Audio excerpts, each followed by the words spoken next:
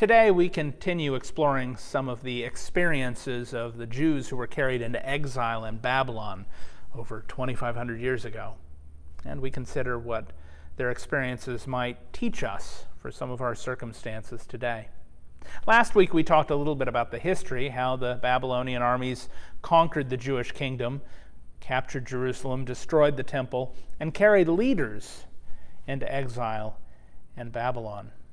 Today we're going to consider some of the experiences of 4 of those leaders: Daniel, Hananiah, Mishael, and Azariah, or as those last 3 are more commonly known, Shadrach, Meshach, and Abednego. Now the first thing we notice, by the way, is that perhaps their experiences differ from what we might expect at the hands of a conquering army.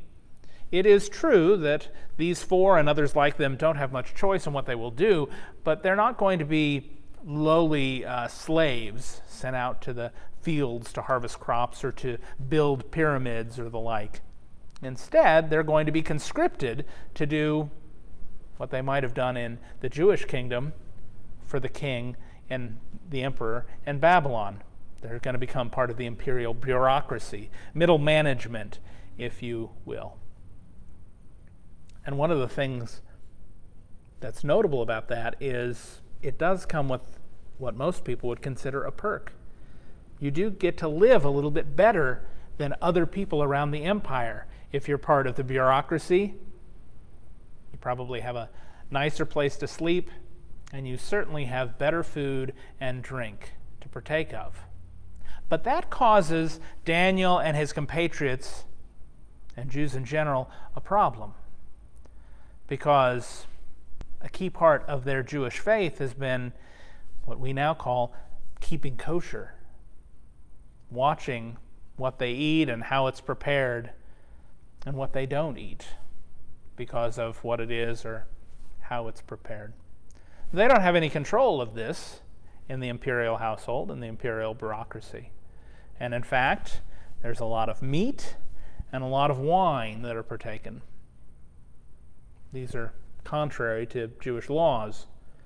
And so Daniel speaks up and says, is it possible that I could just eat some vegetables? Because that would mostly be following Jewish dietary laws.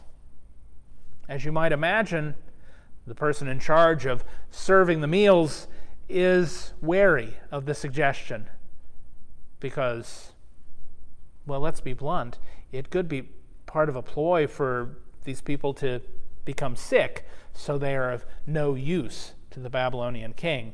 And who do you think would get blamed if that were to happen? Them in part, but the person who allowed it to happen by not feeding them appropriately. So Daniel offers a compromise of sorts. Let's try it for 10 days and see what happens. Just vegetables and water, because that mostly follows Jewish practice. Let's see what happens. After 10 days, they're healthy. In fact, they appear healthier and stronger than those that are eating the richer, and one imagines heavier, fattier food enjoyed by others in the imperial bureaucracy. And so Daniel and other Jews like him are allowed to have a different diet. And in this small way, in the Babylonian eyes, but I imagine in this large way in their own, they're able to keep a bit of their faith. Now let's be honest, it's not a perfect solution. After all, I don't think any of the Jews are cooking this food for themselves, so they cannot guarantee that it is being prepared in accordance with all of their tradition, all of the Jewish law. But they recognize how important the dietary laws are to their faith, and they seek to find a way to follow them as best as they can. And they even take a risk. They take a risk of upsetting the powers that be, the king himself, in trying to keep this aspect of their faith. We celebrate them because they were willing to stand up to the king. They were willing to try and keep the faith. They were willing to, in some ways, adapt a little in order to keep the key part, the key aspect of the dietary laws. What they ate, what they drank. So they had to have courage, they had to have determination, and they had to be willing to adapt. And I imagine it doesn't take a PhD to imagine where I'm going with this meditation, because I think those are lessons for how we need to keep our faith in these changing times that we're living through. We're not able to do all of the things that we've normally done. Let's be honest, we're not able to practice our faith the ways that our parents and our grandparents and our Sunday school teachers taught us to be Christians. And we have a couple of choices. We can say, well, I guess God has just given up on us for a while, and we can wait for God's favor to return so that things can get back to normal. Or we can be brave and say, no, our faith is vital to who we are, and we have to find ways to keep it, even if that means we have to adapt. Even if it means, by the way, that we have to be courageous and do things that the powers that be, so to speak, might think are ridiculous or foolish or contrary to the good of everyone else. To do that, we have to identify what it is that is a central aspect of our faith. What is essential that we have to hold on to, that we have to keep doing, and how can we adapt it to these circumstances? I mean, we're doing one of those things right now, right? I mean, after all, I'm in the sanctuary, and I would love nothing more than to gather with a bunch of people in Jesus' name, to sing together and pray together, to gather at the Lord's table together, to open the Scriptures and seek wisdom from them together, including the question and answer time that we're not enjoying right now. But we're not able to gather safely. So what do we do instead? Do we say, well, I guess no worship for a while? Well, that's not what we've said. We said no. Worship is a key part of how we relate to God and how we relate to each other, how we live out that greatest commandment that Jesus identified, to love God as fully as we can, to love our neighbors as ourselves. Sometimes we worship through a screen, sometimes through a telephone, but we find different ways to pray and praise, to sing and to hear the music of our faith and to have it touch our souls, to gather in Christ's presence with others in His name at Christ's table, to serve with generosity and compassion and love, to give, to say yes to the things God asks us to do. Is it the same? Of course not. I'm not going to lie.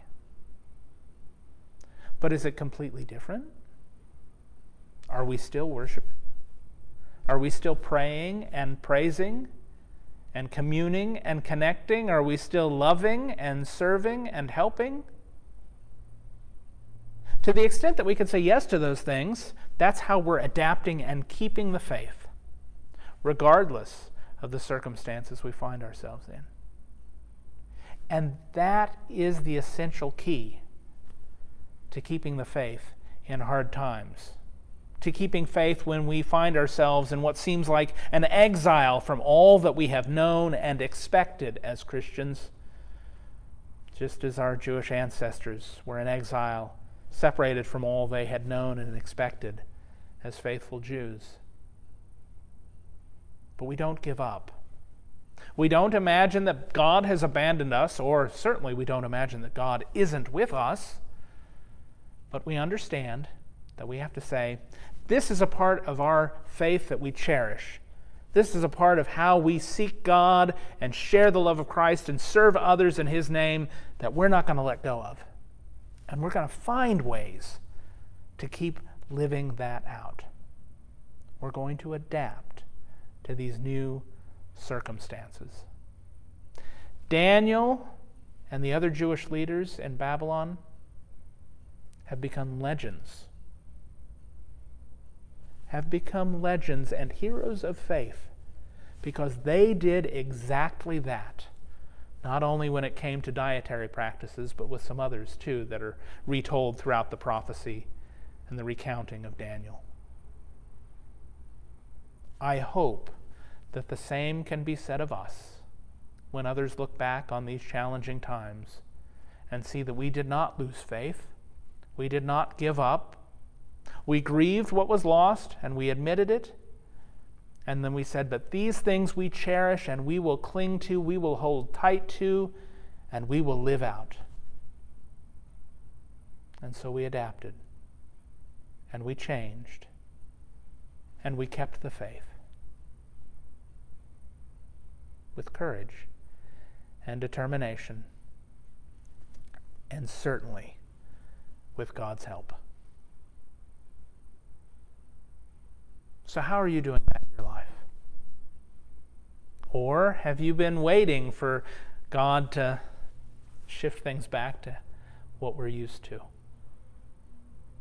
I imagine that God is whispering in your ear this day and inviting you to say yes to keeping your faith in a way that may be different, that way may be unusual, that may even be a little bit of a challenge for you. But I also know that at the heart of that invitation that God is offering to you today, it connects with your passion. It connects with some of the wholeness and healing that you have experienced through God's grace. It connects with some of the love that you have experienced and that you now need to share. In Jesus' name.